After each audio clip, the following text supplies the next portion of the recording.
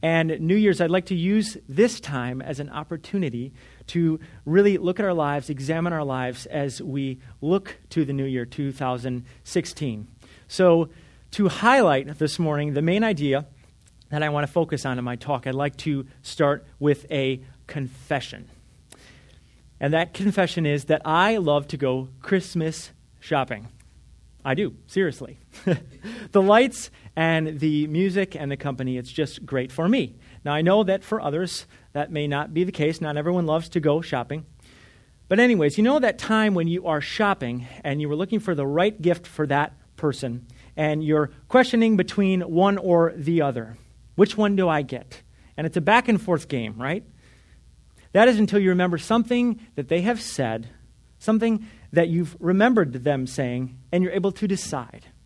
And so they would like the new iPhone instead of the new Apple Watch. You're able to decide between the two. Now, as this morning, as we look at John chapter 6, and specifically verses 67 through 69, Jesus is also asking us a question. Obviously not whether you'd like to get the new iPhone or the new Apple Watch, but when presented with the options of believing or not believing in the gift of Jesus, will you turn to him, to life found in him? And since everything is heightened in our lives during this time of year, my hope is that as we look to the new year, we can say, like Peter did, like we just read, Lord, to whom shall we go?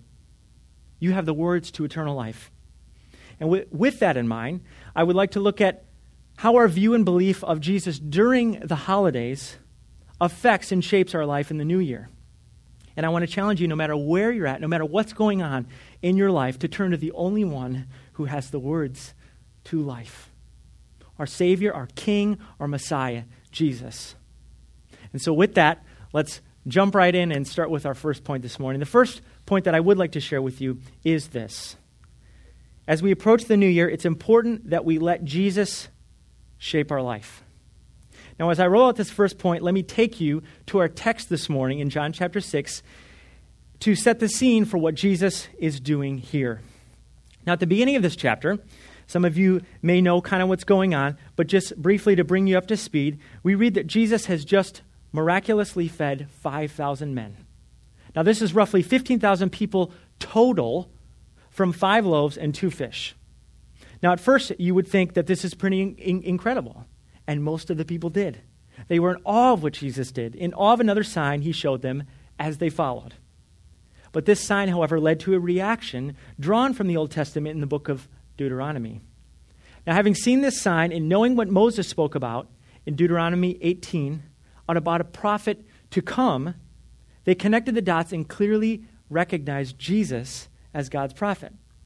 And in verse 14, which is a reference to Deuteronomy 18, it says, "This is indeed the prophet who has come into the world." Like Moses, who delivered their people from the Egyptian rule, this was the prophet spoken about who would deliver them from Roman rule. And at this time in history, God's people were suffering under Roman rule, and they saw Jesus as the perfect candidate to help them in their distress. They wanted to crown him a political king, with the hope that he would overthrow the Romans and free them. It was a knee-jerk reaction to what they just heard Jesus say. However, their plan was not Jesus' plan. And this is why, knowing all of this, he withdraws from them. Now, what I'm trying to point out here is that the people's expectation of what they wanted Jesus to be and do for them trumped who Jesus actually was and said he would do for them.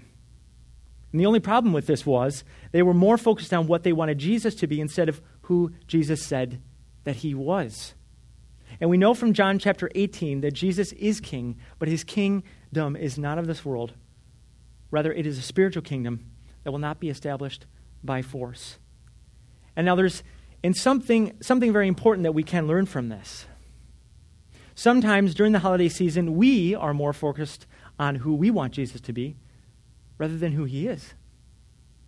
Now, to kind of explain this, I'd like to use a little example of something that you may know, and I'm sure all of you have heard it, or at least at this point seen it on your Facebook feeds, but the red Starbucks cup saga. Now, I know it was at the beginning of the holiday season, but I'd like to use this as a small example of what was going on here in John chapter 6. Now, this infamous red coffee cup came out at the beginning of the holiday season, and instead of boasting its regular Christmas photos like Frosty the Snowman or Santa Claus or falling snow, the cup was just plain red. Now, from that, the saga began, and some Christians even participated in it, even though there were never really any pictures of Jesus on the Starbucks cups, just generic winter-themed photos.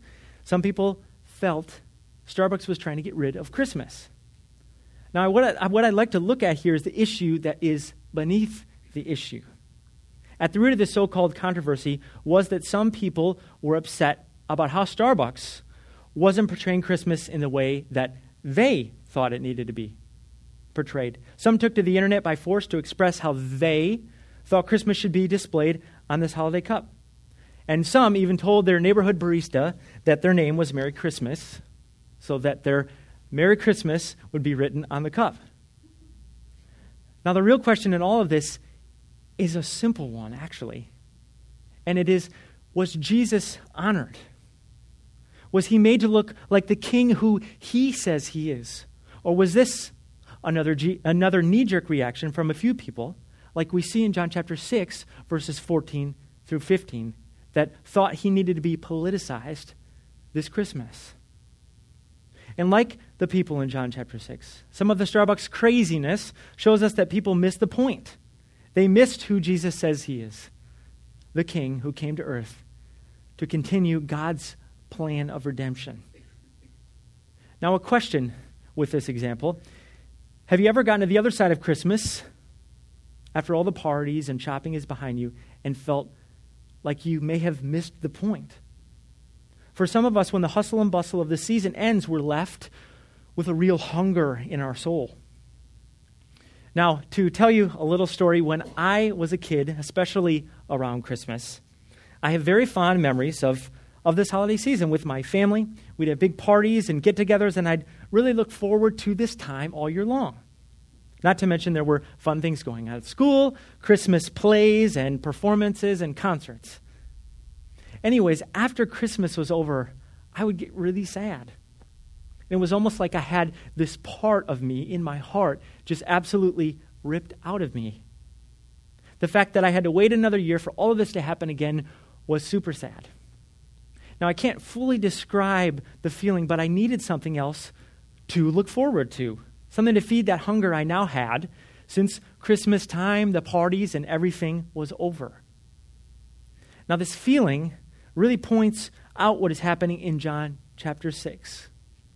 Now, we left off where the people were trying to capture Jesus to make him king, make him the king that they wanted him to be for political purposes. And knowing this, he fled again to the mountain by himself and sent his disciples across the sea to Capernaum. Now, eventually, the same people that witnessed the feeding miracle met Jesus on the other side. And they begin questioning him about how he got to the other side of the sea, because there was only one boat, and they didn't see him get into the boat with his disciples. So what does Jesus do to answer the question? He gets right to the heart of their motives. And in John chapter 6, verse 26, he says this. Jesus answered, "Very truly, I tell you, you are looking for me not because you saw the signs I performed, but because you ate the loaves and had your fill." Immediately, see, Jesus here knows that they're no longer concerned with making him their king, but receiving their next dinner. And he goes on to say in verse 27, "Do not work for food that spoils, but for food that endures to eternal life, which the Son of God will give you. For on him, God the Father has placed his seal of approval." Now, just after this, they go on to ask in verse 28, "What must we do to be doing the works of God?" Jesus goes on to tell them that the work of God is that you believe in him. And at this point, Jesus begins to describe himself as the true bread of life that was sent down from heaven. Since they questioned him, referencing the Old Testament and what God had done through Moses by providing manna in the wilderness. And in verse 35, Jesus then declares, "I am the bread of life. Whoever comes to me will never go hungry, and whoever believes in me will never be thirsty." Now let's just pause right here for just a minute. What do we notice from the people that are following Jesus? There's almost this constant, what's next attitude. Great, you fed us on the hill, let's make you king. Where did you go? We're hungry again. What's the work that you speak of that gives eternal life? Give us that. Wait, it's you? Well, then show us proof. Now, as humans, we have a tendency to look for the what's next. When's the new iPhone coming out? When do I get that next promotion? When will I see my family again after Christmas? When will I be happy again? Now, please hear me. Specifically, enjoying or wanting these things is not bad. But if you get to the place where you want what Jesus gives you more than Jesus himself, it does become a really bad thing. And it's bad because seeking fulfillment in these things will let us down. They're idols that will not satisfy, and the root of them is our sin. We believe the lie, like Adam and Eve did in the garden, that other things outside of God will fulfill us. Then these people, gadgets, job, or relationship you look to for worth, acceptance, satisfaction, or wholeness was not what you expected. That what's next in your life only kept you full for so long. And it's in these moments we have to turn to Jesus, the true bread of life that will sustain and feed our souls. In John chapter 6, the people were given bread, but were hungry again the next day. Then they looked to their what's next, the next meal that would fill their stomachs, and missed the source that the bread pointed to. And that was Jesus himself. Jesus promises to give us life, fill us spiritually, and sustain us through every life circumstance and holiday season. John says in chapter 20 that his gospel was written for this purpose, that we might believe in Jesus, in who Jesus is, and have life in his name. See, Jesus doesn't just provide our temporal needs, but he feeds the deepest and greatest needs of our soul. And ultimately, there's no what's next that is needed. When it comes to what will truly sustain us, Jesus is the bread of life. And whoever that comes to him will not hunger. Whoever comes to him will not thirst. And so, as we look to the new year, this is what Christmas is all about. Celebrating Jesus' birth, the one who from eternity past planned to come to earth, die on the cross, and give us true life. Give true life to those that will believe in him. So what does that mean for us today? What does that mean for you and me after the holidays in 2015 is over? And there's no what's next to look forward to except those New Year's resolutions or goals that we've set for January and the next year. It means that we need to keep turning to the bread that will sustain us. Not the next dinner, party, family, gathering, relationship, or happy moment, but to the sustainer of life, the source of every good thing, who is there for us year after year, day after day. Jesus. Now, a lot of times, this is easier said than done, especially during the holidays. It's very easy to get wrapped up in all that this time of year brings. Then suddenly you're shaped by it, you're caught up in it, and 2 weeks into the new year, you're left feeling empty, hungry, and looking for what's next. Because your focus drifted and you're no longer being shaped by the grace and truth of Jesus. And this leads me to the second point I'd like to share with you this morning. And that is, since Jesus alone has the words of life, it's very important for us to examine where we're at with him as we enter the new year. Now, continuing our study, we'll jump ahead to verse 60. After Jesus' sermon about focusing on him was concluded, we read this. On hearing it, many of his disciples said, "This is a hard teaching. Who can accept it?" Now, John is not specifically speaking about the 12 disciples here, but all those that were following Jesus at the time. And just before this, Jesus was talking to his disciples about being the bread of life, that through belief in him, through his flesh and blood, we are given life. And the people were having a really hard time with this. They began examining where they were at with Jesus, started grumbling, were confused, and even disputed some of what he was saying. Now, have you ever been talking with someone about something, and they're just not really listening? You've explained the situation to them in multiple ways, showing them the reason or the possible solution to the problem, but they just don't want to hear it. Now that's essentially what's going on here. So much so that it's actually offending people, as Jesus asks in verse 61. He says, "Does this offend you?" Now, the original Greek here does not just mean offend, but more deeply, what Jesus is asking here is, are my words, are they causing you to sin? Because of your hard hearts, is this the response you have to what I'm saying? What was so offensive, though, then? Actually, it was Jesus' entire sermon on him being the bread of life. However, the big points revolved around him being the bread that came down from heaven, and that in order to have life, they must eat his flesh and drink his blood. Again, we see the people expected Jesus to be something that he didn't say he was. So again, Jesus tries to explain to them who he is and isn't. In verse 62, Jesus asks, "Then, what if you see the Son of Man ascended to where he was before?" And in verse 63, "The Spirit gives life. The flesh counts for nothing. The words I have spoken to you, they are full of the Spirit and life." And so in other words, he's saying, you don't believe that I'm from heaven after what I've told you and what you've seen me do? When you see me going back to where I came from, will you believe then? Also, I'm not asking you to literally eat my flesh, which was an early Christian controversy, and no modern Christian thinks that we're supposed to eat Jesus' flesh, but turn to me for fulfillment in this life. Understand that Spirit gives life, and my words are spirit and life. The flesh is of no use. Believe what I've said, that through belief in my body, my death and bloodshed on the cross, you will have life. Now, there's absolutely such clarity in his words, but they didn't want to hear it.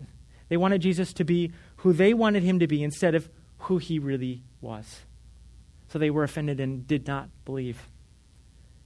And even though we're reading a story that took place 2,000 years ago in our modern culture, some people are still offended by what Jesus said. Some are offended that Jesus has said he is the only way to heaven.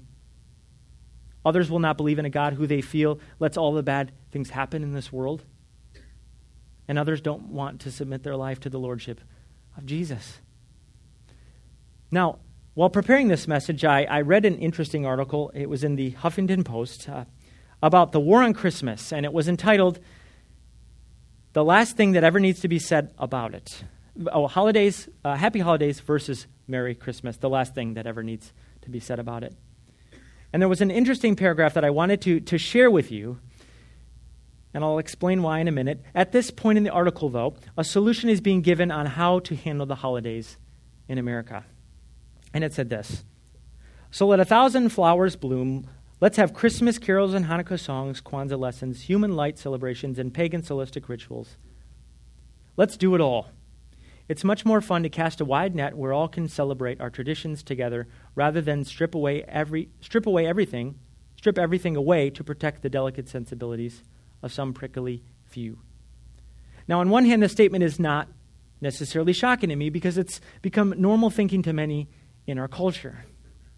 But on the other hand, it's concerning from a spiritual aspect because it's not what Jesus said.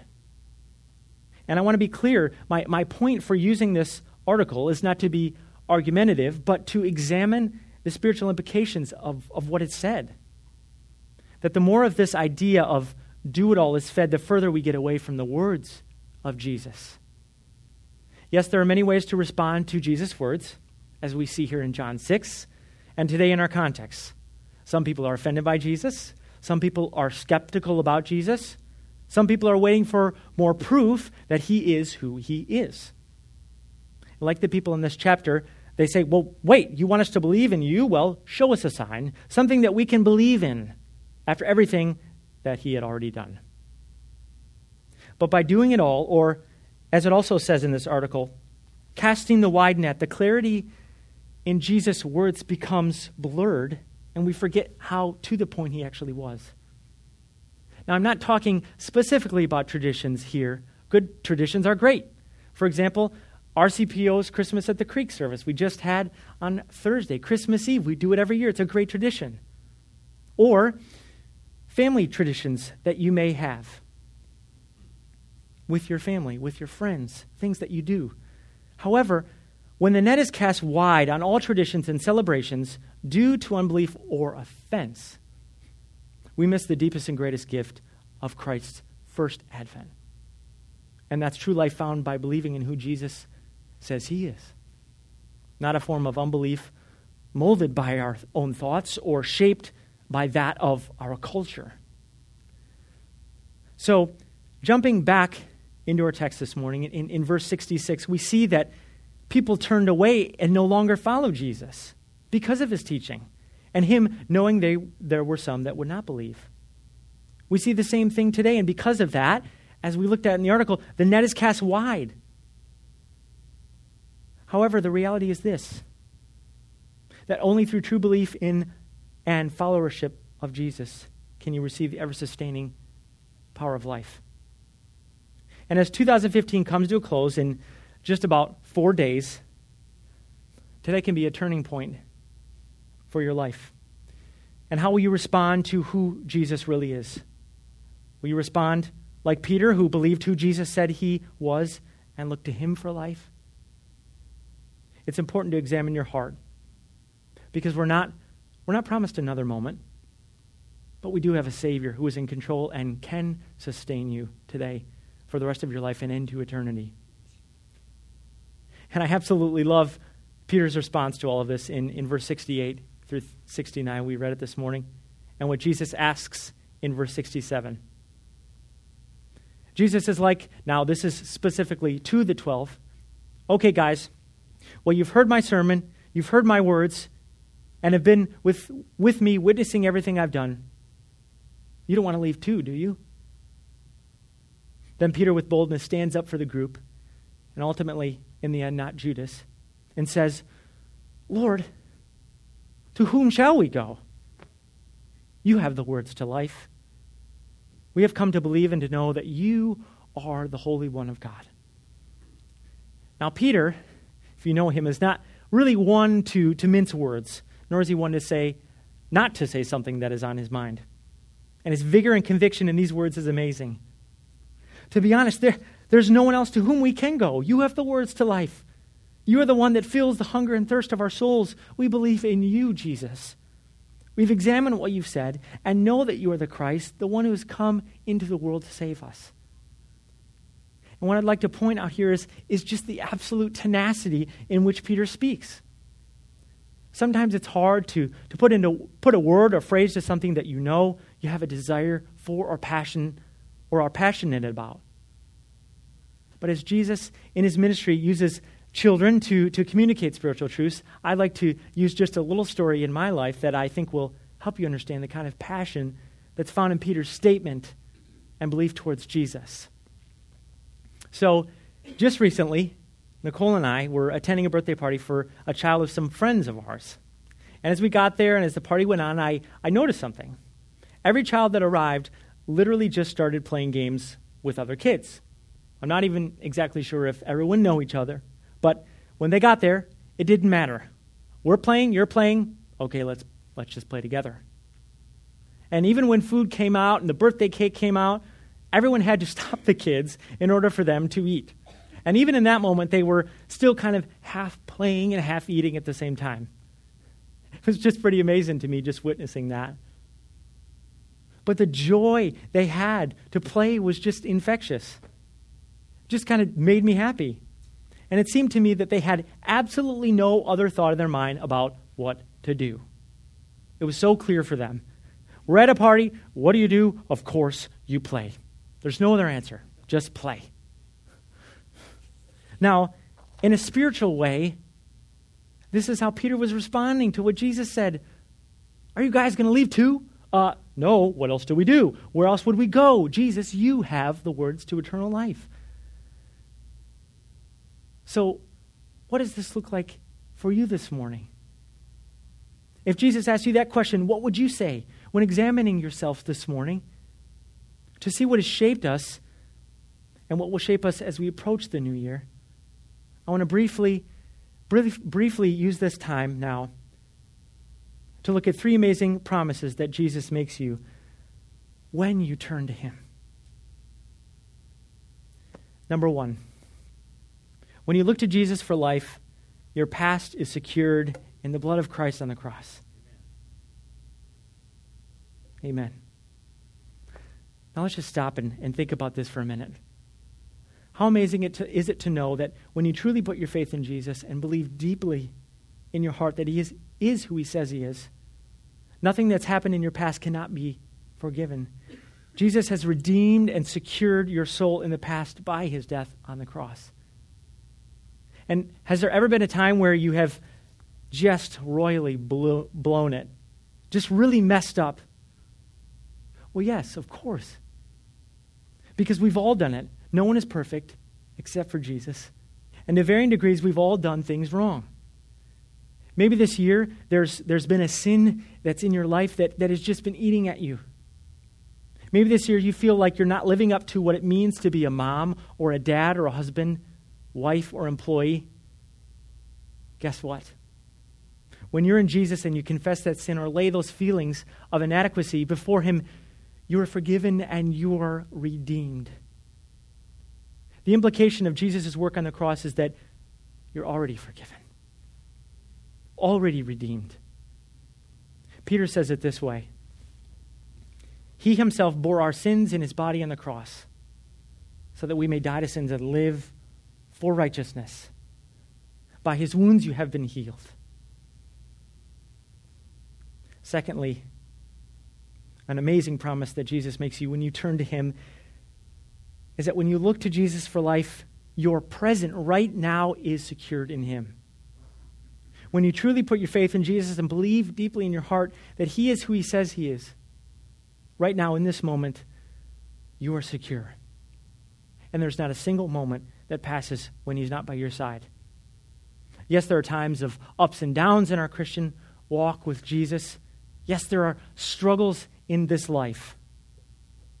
But I like how Leslie Newbegin, he's a Christian scholar and a missionary to India, says it in his commentary on John chapter 6. The present is lived in that fellowship or relationship with Jesus, which is a sharing in the life of heaven. Maybe this year, something in your life has drastically changed. Maybe you've lost a loved one. Maybe situations have changed with your family or friends. Maybe you're going through a rough patch that is really stretching you and testing your faith with Jesus. I would encourage you not to lose heart. Listen to the words of Jesus as he came to the disciples walking on the water earlier in John chapter 6. He says, "It is I. Do not be afraid. He will help you. You are secure right now. His promises are true, and he's in control." And lastly, when you look to Jesus for life, your future is secure because he's promised to come back and make all things right. Now that just absolutely blows everything out of the water, doesn't it? Amen.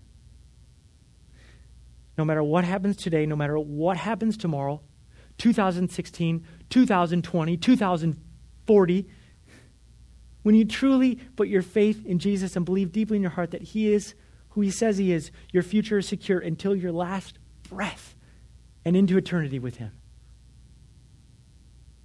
Now this promise is the big one.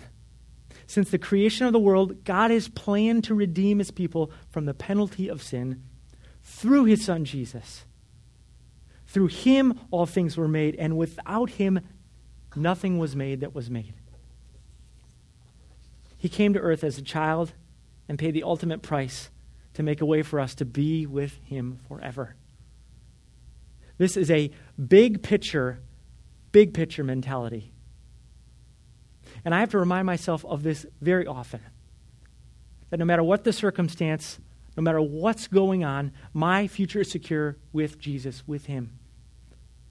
And for others, it may be that no matter what the outcome of that next medical exam is, your future is secure with Jesus. No matter where you're at with your job or company, your future is secure with Jesus.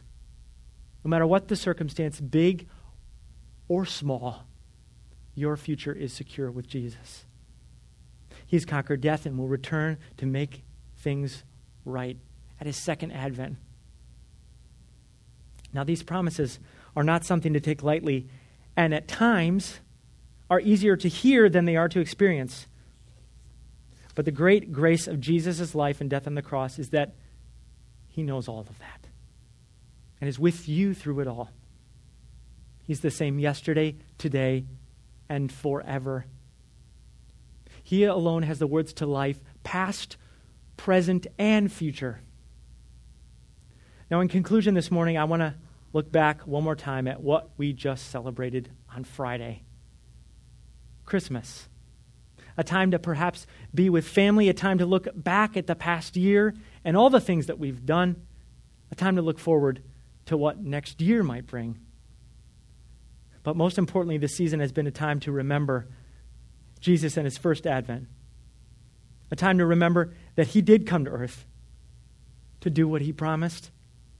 That is, make us right before God through a relationship with him. And he is most definitely faithful, and we can trust and rest and believe in him and turn to the only one that has the words to eternal life. In John chapter 16, in Jesus' high priestly prayer, his prayer for those in him is that we would see his glory and love him with the love that the Father loved him. And my hope would be just that for everyone here this morning. And that you would use this time before the new year to examine your heart and what you believe about Jesus. Have you believed like Peter? Have you already believed like Peter but want to deepen your relationship with Christ and love him more? Like Jesus prayed? And no matter where you find yourself today, my prayer is that you'd be able to passionately say with all your heart, Lord, to whom shall I go? You have the words to eternal life, and I have believed and have come to know that you are the Holy One of God. And as we move into response time and look to the new year, know that Jesus is offering himself to you, the true bread of life that will sustain and feed your soul, now and forever. So this morning, ask yourself, what is Jesus saying to you, and what are you going to do about it? Will you bow your heads and pray with me? Father, we just come before you now, Lord. Just look to you and see how great you are. Lord, you are so good to us. You are so good in every way, working everything together for your purpose, Lord.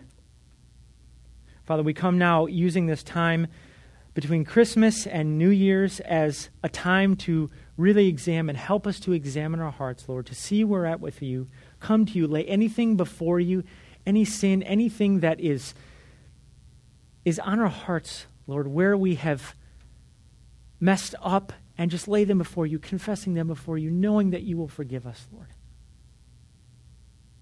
And Jesus, we just thank you for this time where we can come to your word, Lord, and you can help us grow in you, and you can help us take our next steps with you. Jesus, I just pray that we would really examine and look to the new year, and that you would give us clarity on all of the many things that are going on in our lives that you exactly know. Every moment, every instant, every circumstance, you know. Help us to feel your comfort. Help us to feel your grace. Protect us from the enemy. Lord, and we just thank you for your Son. As we now look back to the season that we're celebrating, Christmas on Friday, remembering what your Son has done for us and come into earth, that he may die on a cross, that when we put our faith in him, we may have life in him, true life in him, and that he will return to make all things right. What an incredible promise. Lord, help us to rest in that. Help us to trust in that and to turn to you, Jesus. And so we pray all of these things to you, Father, by your Spirit, in your Son, Jesus' name. Amen.